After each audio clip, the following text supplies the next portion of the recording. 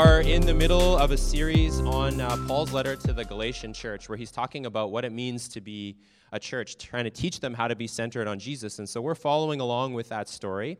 And today we're at an important point. I've been thinking about this as like kind of an analogy that Paul, did anybody ever do running long jump in high school? Do they still make you guys do that? We all had to do that. Yeah, okay. So in running long jump, you start from way back, and then you run, and they have this line, and you step on it, and you launch off. And so the way I've been thinking about it is Paul has basically been running, and today he's going to plant and start to take off. So we want to look back at the run-up that he's had and remind ourselves of the things that he said. So he starts off by talking about grace, that this is the most important thing for Paul. That Jesus is this gift to us. It's the same language, gift and grace, in the New Testament. And the Christ event, that Jesus has come, that he's lived, that he's died, and that he's resurrected, that this is a gift to us. And Paul says early on that it releases us, it frees us from the evil and dark forces that hold our world under it. The ways that we don't know ourselves, the ways that we break relationship with each other, that we break relationship with God, and we break relationship with our world. All of these different things create this dark force and power, and there's a power behind it, but Jesus' life, death, and resurrection has freed us from that. And for Paul, grace is not just an idea, it's always something that needs to be embodied in our stories. So he goes and he tells us 4 stories. The first one is about his own life, how grace is embodied in his story and relativizes his story. And then the second story that he told us is about how Paul goes to Jerusalem and he meets with these other Christian leaders. And because all of them have received grace into their stories, that it's relativized their stories and it's embodied in their lives, even though they're coming at the gospel from different places and different ministries, it allows them actually to partner together. Because they've received grace in their own story, it allows them to see grace in each other's story and partner together for the gospel. So he tells us those 2 positive stories, and then the last couple of weeks we've been looking at the third story, which is a negative story that he tells, of a church in a place called Antioch, so not in Galatia, a different place. And what's happened is that this apostle, this very important Christian leader named Peter, has gone to this church. And that church at that time, they met in houses, and they would sit together around tables. That's how they would practice the faith and meet together as a church. So Peter, when he arrives, that's what he's doing. He's sitting down at all these people's houses, different people from different ethnicities and backgrounds, and they're meeting together. But then these leaders from Jerusalem show up, these Jewish leaders. And they practice Jewish practices, saying that they're not going to eat with these Gentile believers. And so Peter slowly pulls away and starts only meeting with them. And that influences the church, and a whole bunch of people go with Peter. And Paul writes that behind his actions for Peter is fear. That's what's mobilizing and motivating him to walk away from the fellowship of the entire church. And then we looked at last week how behind that fear for Paul is actually something called idolatry, that Peter has put something else in the middle of his life other than this story, this grace, this gift of Jesus. And because of that, Paul starts to say he's walking out of line with the gospel. And for Paul, this isn't just because he's got some pet peeve or that it's just like a little problem for him, but Peter's actions are actually causing the church to not look like the church. They're not being this faithful representation of a God who pulls people in together by putting Jesus at the center. So that's what we looked at last week. So today, that's been the story so far. Today we're going to talk about the 4th and final story. So Paul has, like I said, he's been running. Today he hits with his foot and he's ready to jump off. Chapter 3, verse 1, he starts with these words, "You foolish Galatians. You foolish Galatians." And here we have classic Paul, just a man of tact and sensitivity. No, he's not that kind of guy. He said it early on. He's a man that's full of zeal. And I'm not an Enneagram expert, but if you know anything about the Enneagram, I bet anything that Paul is probably an Enneagram 8. He's just like going to emotionally let it fly. He's going to let it shoot first and ask questions later. Now, we do not have to take, some of us are turned off by this. Paul does this sometimes, where he gets pretty frustrated and angry, and it turns us off. We don't all have to become like Paul in this way. We're not all Enneagram 8s, although I hope we have some here. But I do want us to see where he's coming from in this. Paul is pretty pissed off because this isn't just a pet peeve of his, and he's not just angry because he set up this church and now it seems to be breaking apart. But for Paul, this church, again, they're not living up to who God has called them to be. They're not being a faithful representation of Jesus in their world because they're breaking apart. They're schisming, they're fracturing with each other. And real people are being hurt and excluded. And so Paul comes to their defense. And if you know any Enneagram 8s, and I have the privilege of knowing a few, that's one of the best things about them is they come to the defense of their people. And so that's what Paul is doing here. So he says, "You foolish Galatians." And then he fires off 8 rhetorical questions. So I'm going to read this passage for us. 8 questions in a row. Who has cast a spell on you, before whose eyes Jesus Christ was publicly portrayed as crucified? I only want to learn this from you. Did you receive the Spirit by the works of the law or believing by what you heard? Are you so foolish? After beginning by the Spirit, are you now finishing by the flesh? Did you experience so much for nothing, if in fact it was for nothing? So then, does God give you the Spirit and work miracles among you by your doing the works of the law? Or is it by believing what you heard? Just like Abraham, who believed God and it was credited to him for righteousness. So 8 questions in a row that he just rattles off. And I want to boil it down for us just to one today to help us understand where Paul is coming from. He's asking the Galatian church this question: how did you receive the Spirit? Was it by works of the law or was it by faith in Jesus? How did you receive the Spirit? Now, we're coming to the end of this part of our study in Galatians, so we'll go on for about 3 or 4 more weeks, then we'll take a break throughout the summer. We're going to do a series on rule of life that Gareth just talked about some different spiritual practices. We'll have a lot of different people coming in and preaching for us. It'll be a lot of fun. And then in September, we'll come back to the second half of the letter to the Galatians, and there Paul talks a lot about the Spirit, and so we'll really be focusing on who the Spirit is and what he does in the fall. But today we have to look a little bit at it to understand the context here. So we need to understand, why is the Spirit so important? And what is Paul getting at here? And to do that, we're going to go back a little bit in the story of the Bible. And like almost everything, it starts in Genesis 1. That in Genesis 1, the first chapter of the first book of the Bible, we see that God wants to dwell with his people. If you remember, we did a series on Genesis 1 about a year ago, and the author there is trying to give us actually architectural blueprints in that story. He's saying that God is trying to build this cosmic temple, and it's a place where God can actually come and dwell. So the very first chapter is giving us the idea that God actually really, really wants to be with us. That's one of the number one themes of the story of the Bible. Yet I think for many of us, when we think of, if I just asked you what the attributes are of God or what God is like, that's not one of the first things that comes to our mind, that God is a God who longs to be with us. And I think one of the reasons for this is because the primary way that we think about God is through a Western legal framework. I talked about this last week, but I want to mention it again because it is really important. So one of the ways, the most common ways we think about God is that God is a judge. And we are people that come in front of this judge, and of course we're found guilty. We're not perfect. We don't live up to God's standards. So we're going to be in trouble. But Jesus comes in front of us. He takes our place. He takes that punishment that we have. He gives us his righteousness, and we become justified, just as if I'd never sinned. Jesus takes our punishment, and now we're free. And there is a truth to this and a narrative arc that we can trace in the Bible. But the problem of this is, or the outcome of this for us is what I'm concerned with today, that the outcome of that story and the feeling that we get then is like kind of this sense of like, phew, like thank goodness. I was in deep trouble, and now I'm not. So I'm free to go. I'm free to go. I'm not in trouble anymore in front of this judge. So the picture of God is the God who judges us. And then the feeling that I get on the other side of Jesus is like, I'm free to go. And the problem with the story of the Spirit is it doesn't really make sense of then why do we need the Holy Spirit? Like Jesus kind of did it all, and the story arc doesn't continue on. Now, again, I want to say that there is a story arc that we can trace in the Bible there, but there are also many other ones that round out our picture of God and make more sense, I think, of this story. One of them would be the picture that's painted in Luke 15, the story of the prodigal sons, you may have heard it called. And in that story, God is pictured like a father. So he has 2 sons. Both of them run away from the father. They turn their back on the relationship with the father. The younger son takes the father's stuff, and he just takes off, turns his back on his dad, walks away and goes and spends all of his money. But as he comes back, we see the picture of the father, that the father is waiting for the son.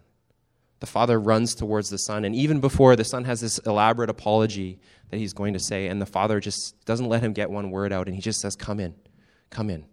Come back into my family. Let's host a huge party for you. This desire to bring the son back into the family. The older son later goes out from this party. And he's not very happy because he's been working for the father his whole life. And he's like, you've never had a party for me. And again, we see the father's heart. He goes out to find this older son. And he says, come back into the party. He's a God who's always going out to find us and wants to be with us, to invite us into fellowship with him, invite us into relationship with him, to invite us into the party. That's what this God is like. He wants to be with us. And that changes the narrative slightly. Instead of Jesus allowing us to be free to go, this weight off of our shoulders, it says that Jesus, by inviting us back into the Father's house, is inviting us to come into relationship with God, to be with God, this heart that he's always had. And then the Spirit makes more sense in that story. Why do we need the Spirit? It's because God actually wants to dwell with us. And just like in Genesis 1, we see this picture of a temple where God can come and dwell. The New Testament picks up on that language and says that we are actually God's temple and that he wants to come and dwell with us by his Spirit. So that's the story, and Genesis 1 just points that out in a beautiful way, that God actually wants to be with us. But of course, if you read on just a few more chapters, you'll see that the people walk away from God. They walk away from God's Spirit, and so they're expelled from this place that's like the hot spot of God's presence. They're kicked out of the garden. And then the whole Hebrew Scriptures traces the storyline of God trying to be with his people, but God's people always walking away. And God being with his people and walking away back and forth. But during this time, some voices are raised. They're called the voices of the prophets. And they tell of this time in the future where something will happen, where God's kingdom will come, and his Spirit will rest on his people. There's lots of examples of this, but let me just read one for us from Ezekiel. He says, "For I will take you from the nations and gather you from the countries, and I will bring you into your own land, and I will sprinkle clean water on you, and you will be clean. I will cleanse you from all your impurities and all your idols." We talked about this last week, this idea of idols. "And I will give you a new heart, and I'll put a new spirit within you, and I'll remove your heart of stone and give you a heart of flesh. And I will place my Spirit within you, cause you to follow my statutes and carefully observe my ordinances, and you will live in the land that I gave to your ancestors, and you will be my people, and I will be your God." This beautiful picture of this future kingdom that's going to come, and God is going to dwell with his people once again. He's going to put his Spirit in them. And when Jesus comes, he picks up on this storyline. In Mark, he says this, "The time is fulfilled. This moment has come that all the prophets have talked about, and the kingdom of God has come near. So repent and believe the good news." Jesus is saying something amazing, that he's initiating this moment where God will dwell with us. And then, of course, Jesus lives, he dies, and he's raised from the dead. But right before he leaves, he tells his disciples, just wait in Jerusalem, and the Spirit will come on you. So in Acts 2, we see this amazing story where the disciples are in this room, and they're waiting and praying for God's Spirit to come. And then God's Spirit does come on them. They step out to preach the good news, and there's a miraculous thing that happens. As they're preaching the good news in their own language, everybody who's around them, who speaks different languages, hears the gospel in their own language. And it picks up on this idea that we see in Galatians, that when we put Jesus at the center, it relativizes our culture. And it's a sign, the Spirit is a sign then that the kingdom is here and that Jesus has done what he said he was going to do. He is the one. So that's the storyline of the Bible. And Paul's picking up on all of that when he says, how did you receive the Spirit? How did you get the Spirit? The Galatian church has experienced the Spirit. How did you receive it? Did you receive it by doing works of the law, by obeying the whole Hebrew scriptures and the Torah, or did you receive it by faith in Jesus? Those are the two options. And the Galatian church is not, they're not Jewish. There's not many Jewish people in that church. So they weren't obeying the works of the law. So it's just a rhetorical question. Of course they received the Spirit by faith in Jesus. But here's the problem. Paul says, now you're going backwards. You received the Spirit by believing in Jesus, and they still believe in Jesus, but now they're trying to keep their status by works of the law. What most historians say, Paul really doesn't describe exactly what's going on in Galatia, but most historians would say something like this. So Paul set up this church, he preached Jesus to these folks, and then he left, and he went and started a church somewhere else. And what happened is some other missionaries came in after Paul. And they were Jewish missionaries, and they said to the church in Galatia, Paul, he preached kind of like the 1.0 gospel to you. And Jesus, of course, is really important, but you have to also obey Torah. You have to become Jewish, basically, if you want to be real people of God. And so they're putting pressure on the Galatian church to do the things that we've already talked about in this series, to become circumcised, to eat kosher, for example, and to celebrate a lot of the Jewish holidays and important days and the holy days for them. And so Paul is saying to the Galatian church here the same thing that he's saying to Peter. You started by being centered on Jesus. You put the grace of God in the middle of your community, and you changed around that. You became a community centered around that message, and you received the Spirit. God's presence was with you. But now you're becoming a bounded set once again. You're putting up these walls that Jesus came to tear down. And for Paul, this is a huge deal. Just like he said to Peter last week, we looked at that you're walking outside of the gospel, that you're putting grace aside, or as he calls them here, he says you're being fools. You're being fools. Now, so that's the history to this, kind of the background to what's going on here. Now, our church, we're not struggling with exactly the same thing. I mean, I don't know everything that's going on here, but I highly doubt that there are, a big fracture in our church because there are some people who want to eat kosher. I don't think that's really what's happening. But there is a really important word, I think, here, and invitation for us to hear. And so I'm going to try to translate what I think the heart of Paul is into our context here today. And I'm going to do this by giving you an example of my own life to start with. So, and just tell you a little bit of my story. I grew up in a Christian home, and I grew up in a really small town in northern Alberta. And at the end of high school, I would say I really wanted 4 things. There's 4 things I wanted. I wanted to leave that town, number 1, most important in my mind. I wanted to make a lot of money, number 2. Number 3, whatever I did with my life, I didn't really know what I wanted to do, but I didn't want to be bored. That was I really didn't want my job to be boring. And then 4th, I really wanted to play at the highest level of basketball that I possibly could. Okay, those are the 4 things I wanted. Now, the NBA would have fulfilled all 4 of those dreams for me, but turns out they weren't hiring slow point guards from northern Alberta at the time.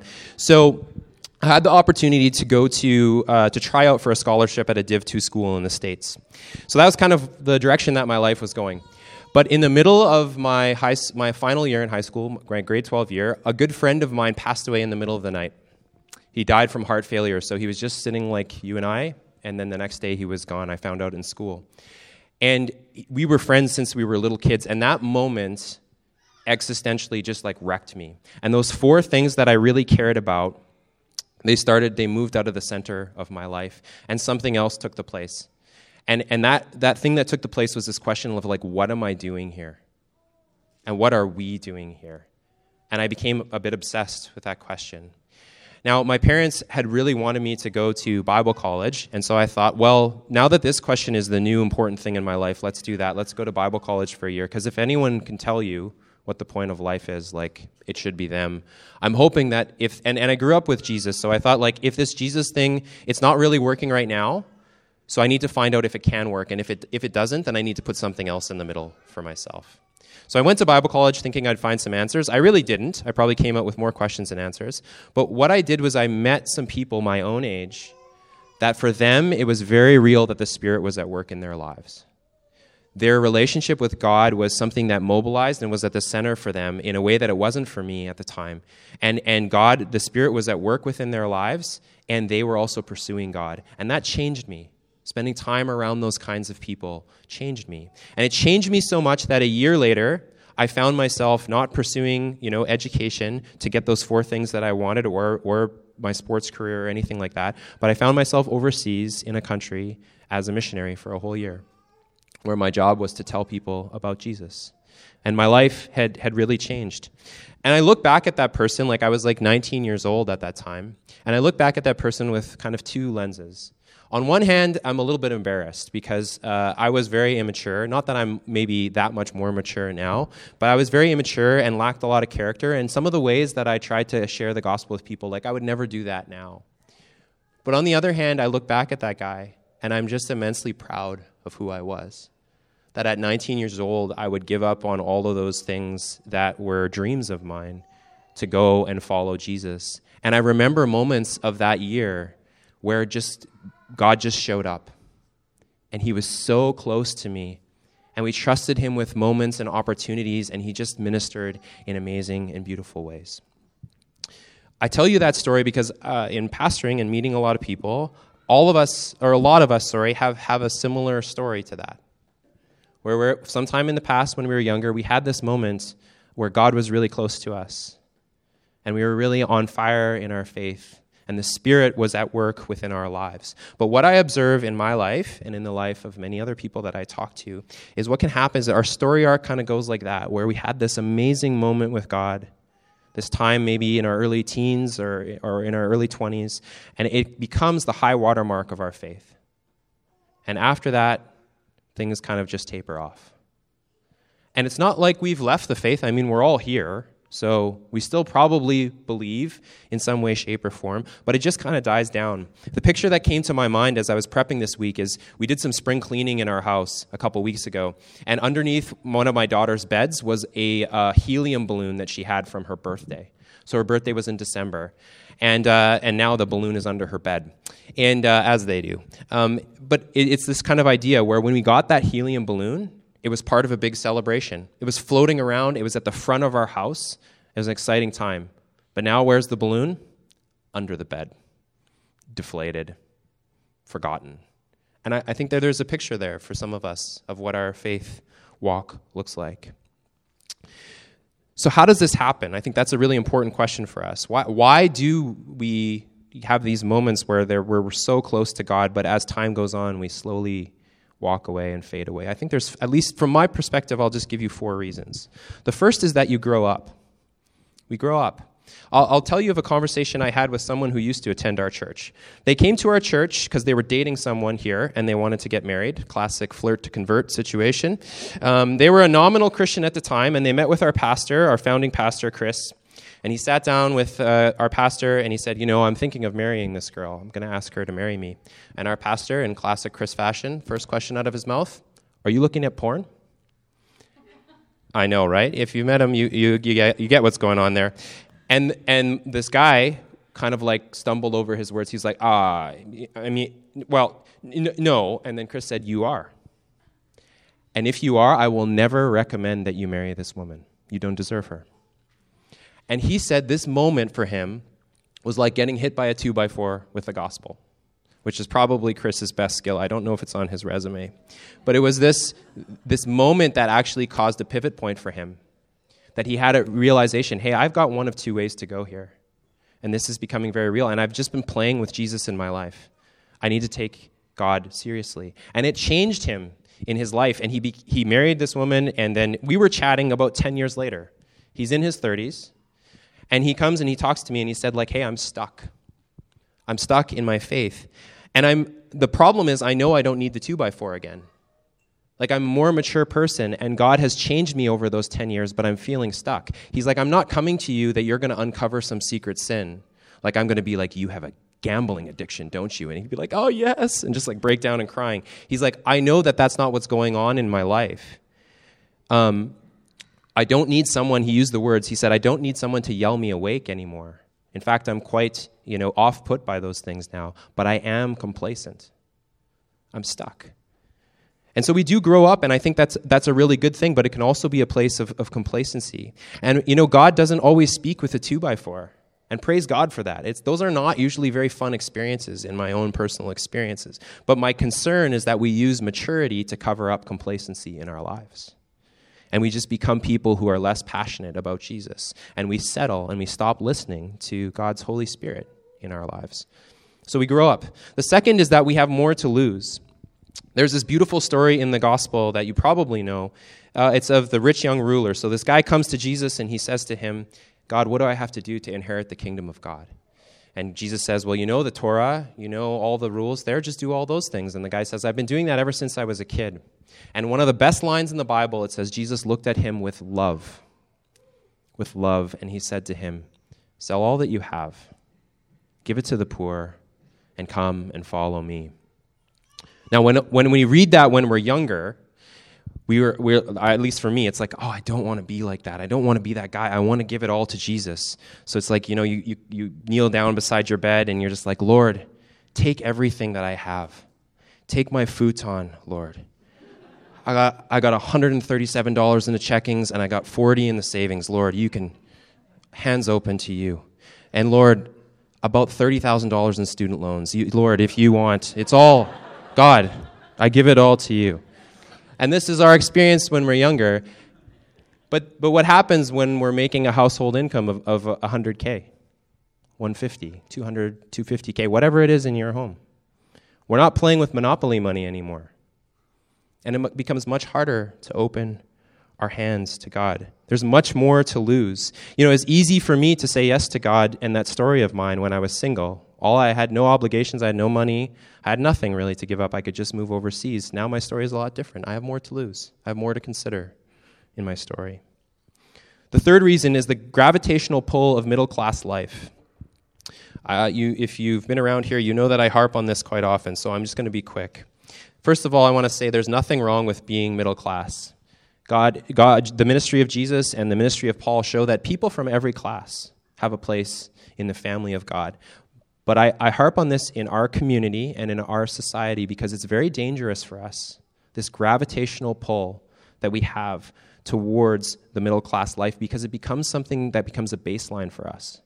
That I deserve this standard of living. And therefore, when God asks us to do something that's going to dip below, we're not even open to it. We can't even fathom that might be God asking us to do something like that. And then we have no choice but to put God in the back seats of our cars as we drive towards our real vision of the good life, our idols. And we do so with a Jesus is the co-pilot, license plate. And which is a nice thing to say, I guess. But maybe Jesus is in the back seat of the car, and he's like, hey, who says you get a plane? I'm not Oprah. I'm not just handing out planes here. Who says you even get a car? Our middle-class lives, for us, chasing that middle-class dream can eclipse a passion for God. It's a real danger in our society and in our community. And I'm not talking just about you. This is me. This is us. So that's the third reason. The fourth reason is this: because our sins become more acceptable.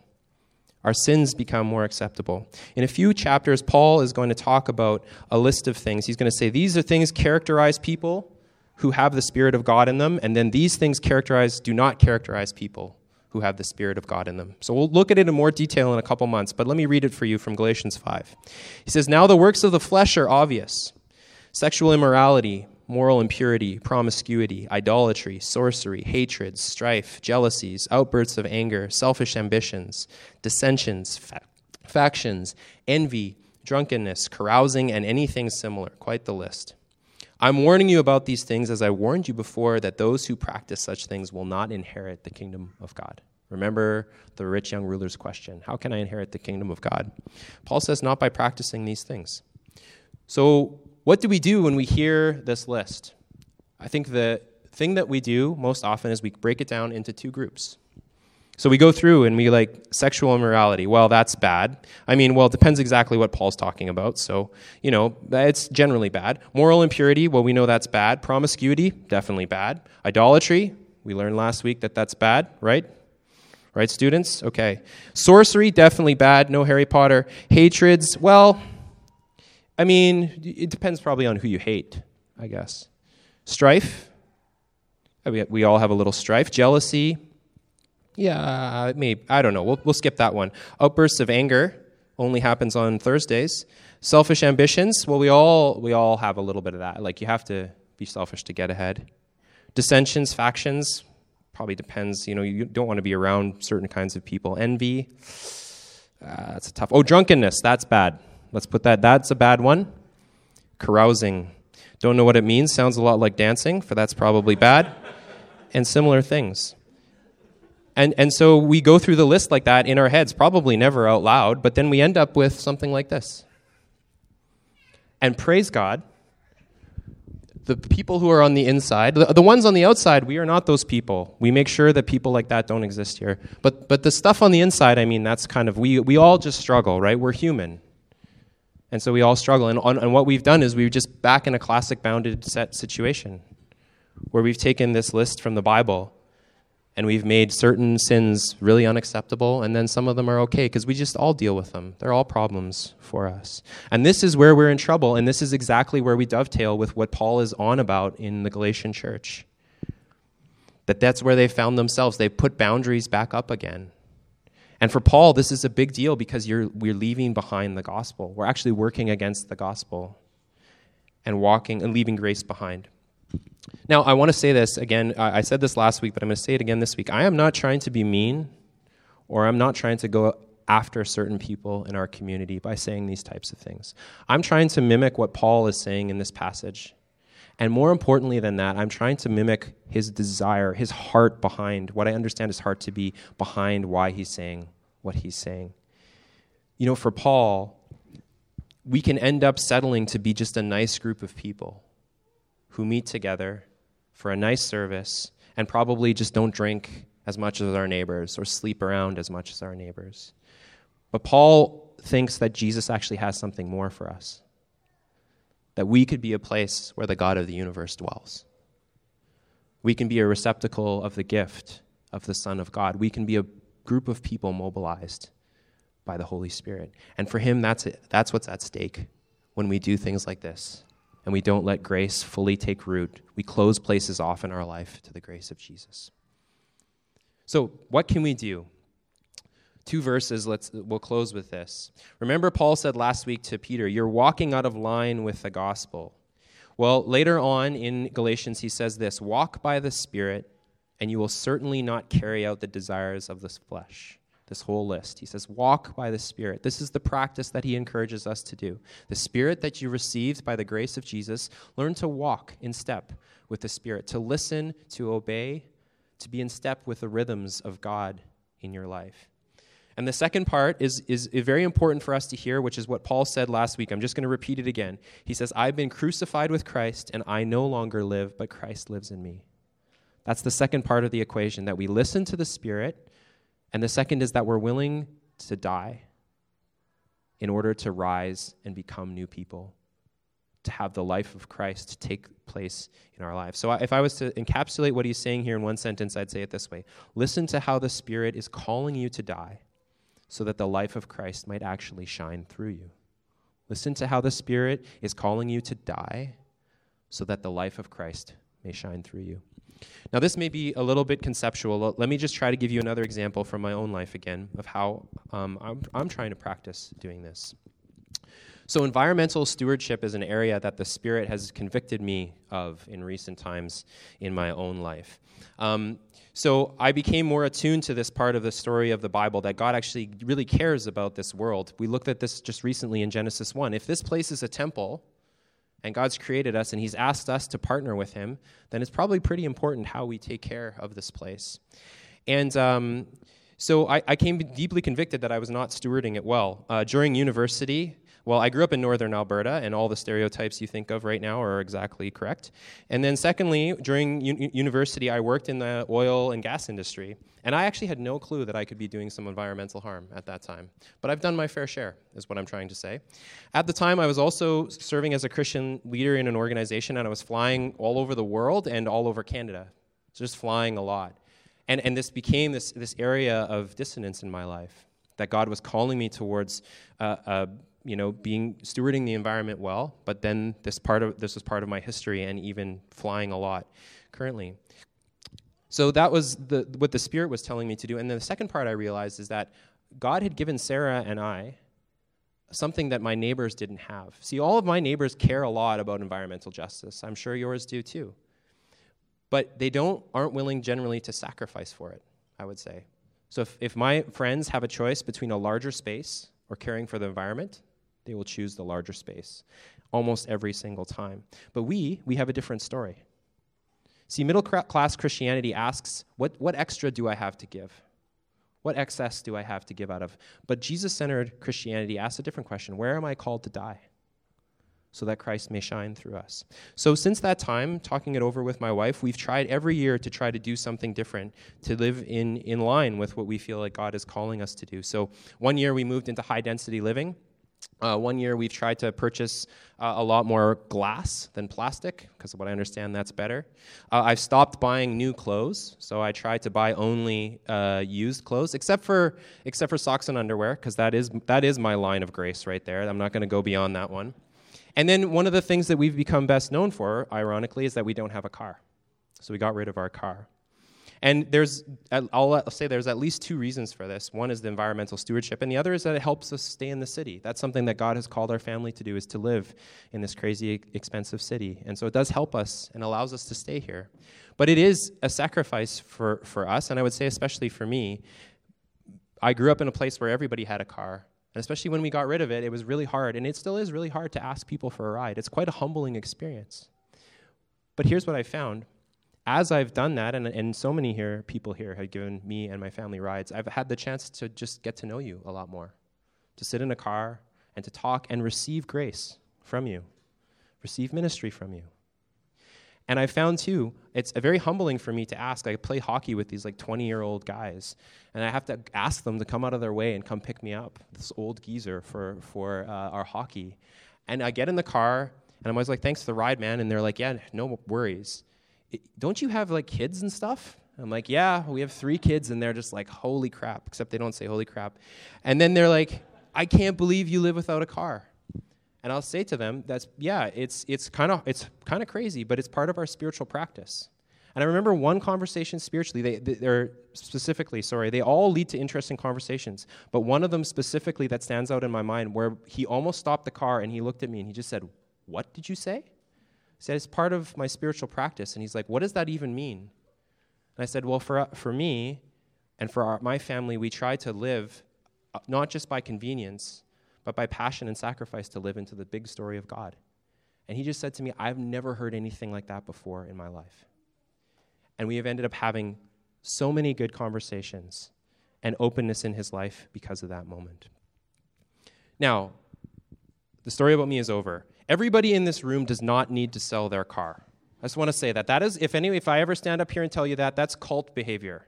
If I'm like, you need to sell your car, we're all going to get white Nikes and drink this Kool-Aid, and no one's going to ask any questions, okay? That's cult behavior. And also, maybe most importantly to me, if everybody sells their car, who's going to drive me to golf? That is also part of my spiritual rhythms, okay? And it's very important to me. And also, this is not a competition. That's not what I'm on about here.